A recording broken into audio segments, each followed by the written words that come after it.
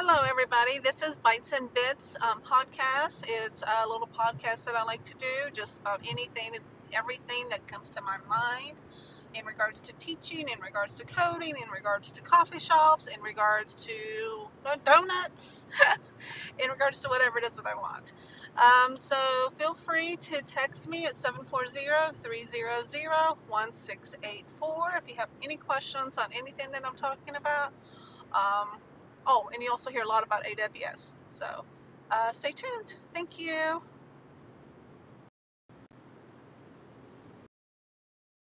Hey, everybody. So today is, waiting for my card to tell me. Today is Thursday, and this is February 13th because tomorrow is Valentine's Day. I don't really do Valentine's Day, but tomorrow is February 14th. So I've been spending the last couple of days up in Columbus. I'm actually headed home now.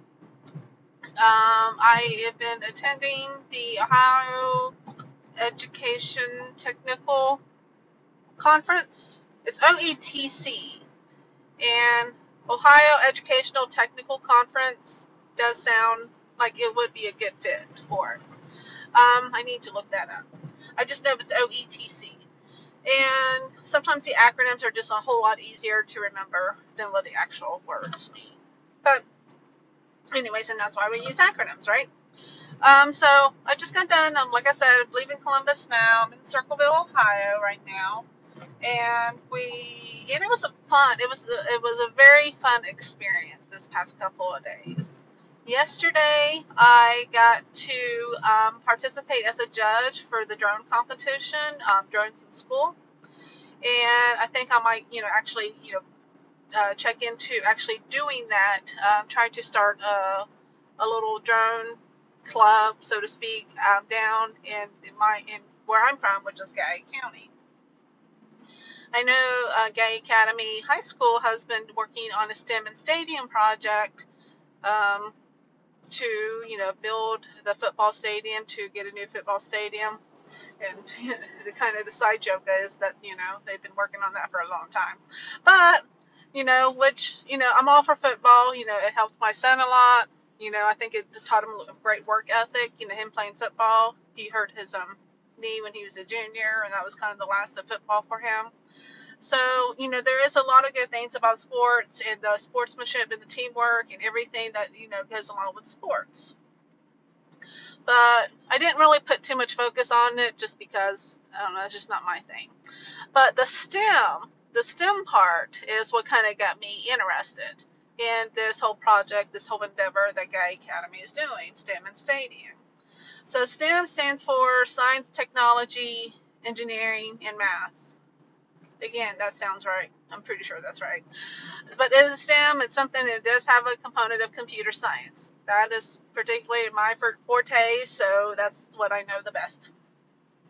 Some variations of STEM have been STEAM, STAM, where the A stands for arts.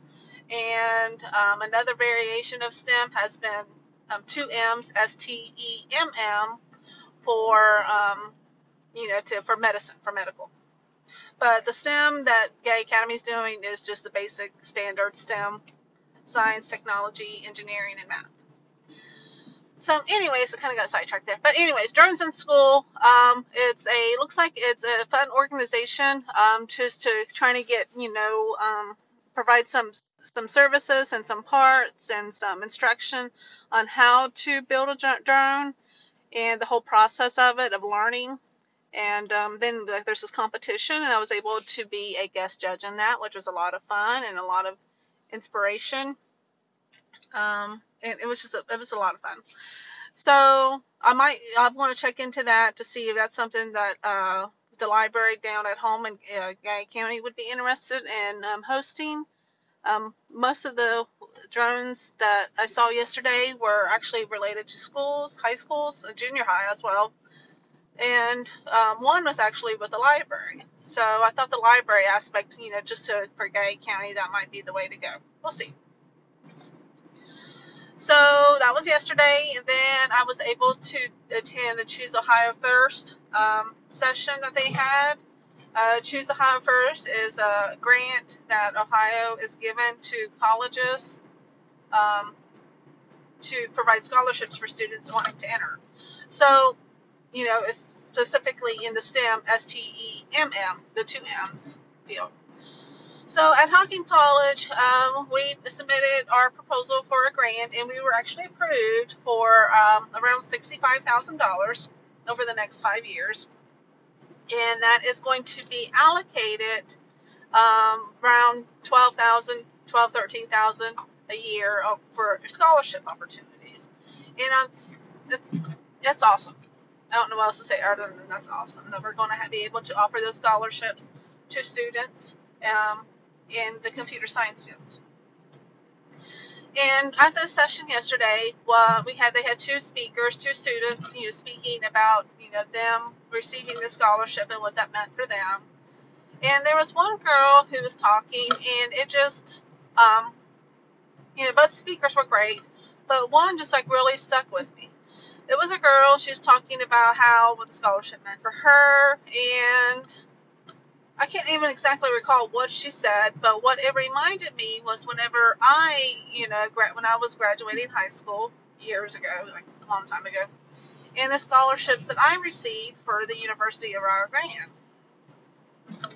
And they were both academic scholarships. They paid for all my school and then some. And I just remember being super excited about the fact that, I was getting all of this free money. I was like, oh, this is awesome, and then they told me how much it paid for and all of that stuff. I'm like, so I don't have to worry about anything? And he's like, no. And I'm like, that's awesome. I mean, the longer version of that story is I ended up quitting because I just didn't want to go, but that's not here or there.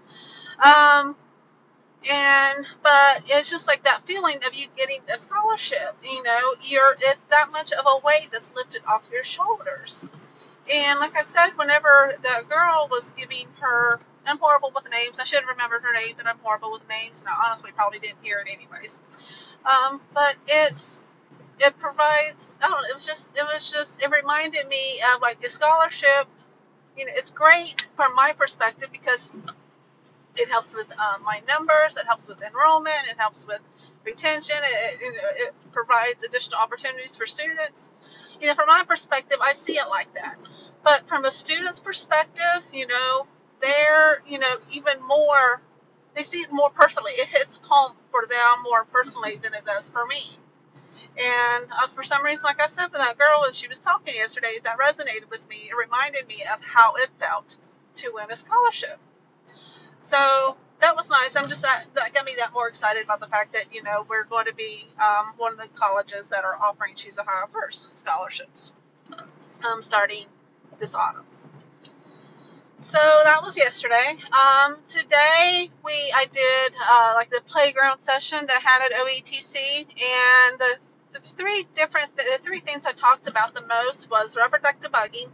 I had a setup of rubber ducks, and I explained the whole concept of problem solving and how students, it kind of it lightens the mood, it gets them engaged, and what I say is like when you're stuck, you say "what the duck."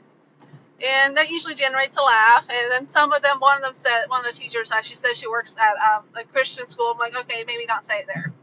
But, I do it age appropriate. So whenever it's junior high, I don't say what the duck. I just say here's a duck and explain the concept of problem solving. And when it's high school students, they kind of, they laugh about it. Like I said, it lightens the mood, what the duck.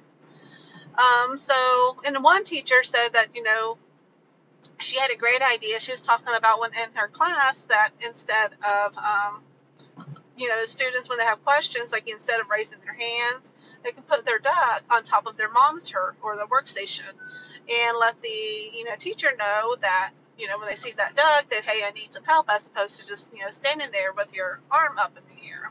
Because that can be kind of frustrating. And then you're just so busy holding your hand up in the air that, you're not actually working on the problem anymore. So, that was a great idea, I thought, from this particular teacher. Let's see. The other thing that we talked about was Metaverse, the augmented reality app, and it's very low code, which means they can concentrate on like creating a user experience. as opposed to the code. Eventually we'll introduce like some of the stuff regarding coding, but they can focus on the user experience. I try to separate content versus the platform, and the platform with Metaverse is easy enough to understand and to get the hang of. So the idea is to like introduce the concepts of the content in regards to things like event listeners and variables and things of that nature. It's like, this is what it is. And then eventually we can actually get into the JavaScript side of stuff. And, it's like, remember event listeners and variables that we played in Metaverse? That, this is how we actually do the hard code on it. And the idea is that hopefully it kind of ties things in a little bit better so it's not so foreign to them. They already see, it without diving into the code through the Metaverse app, and then when they actually dive into the code, it hopefully solidifies what those things do. And the other thing we talked about was AWS Educate. Amazon Web Services has a lot of great resources available for anybody wanting to get into the tech field. They have a lot of great resources for students, for teachers, for institutions, for companies, and all of that. And, I said, I was explaining that how both the Metaverse and AWS Educate are web-based, which is very, helpful whenever they're all most of them are using Chromebooks. And with AWS Educate, students can kind of venture in the realm of like AR, VR, IoT, gaming, RoboMaker with robotics. So they can venture into different realms to just find what really gets their interest. Like, what are they really super motivated by to learn? And once you find that spark of what gets your motivation going, it's that much easier to continue to learn, to continue to problem solve, to continue to fight those frustrations when something doesn't work. Because 9 times out of 10, it's not going to work the first time for you. And the one time it does work the first time for you, it's a fluke. That's just the reality of it. And they need to be able to do the problem solving and to not give up and to keep going and learning and progressing. So a lot of the teachers were, happy about, those two resources, Metaverse and AWS Educate, were free. There's no cost to either of them. And they're all web-based. The only problems that I've had before is the fact that, the school's firewall they may have to tell them to allow it. Or if you're on a Chromebook, just the keyboard on a Chromebook is not quite the same as a PC. So some things can be frustrating just because where you're just trying to navigate on a Chromebook keyboard.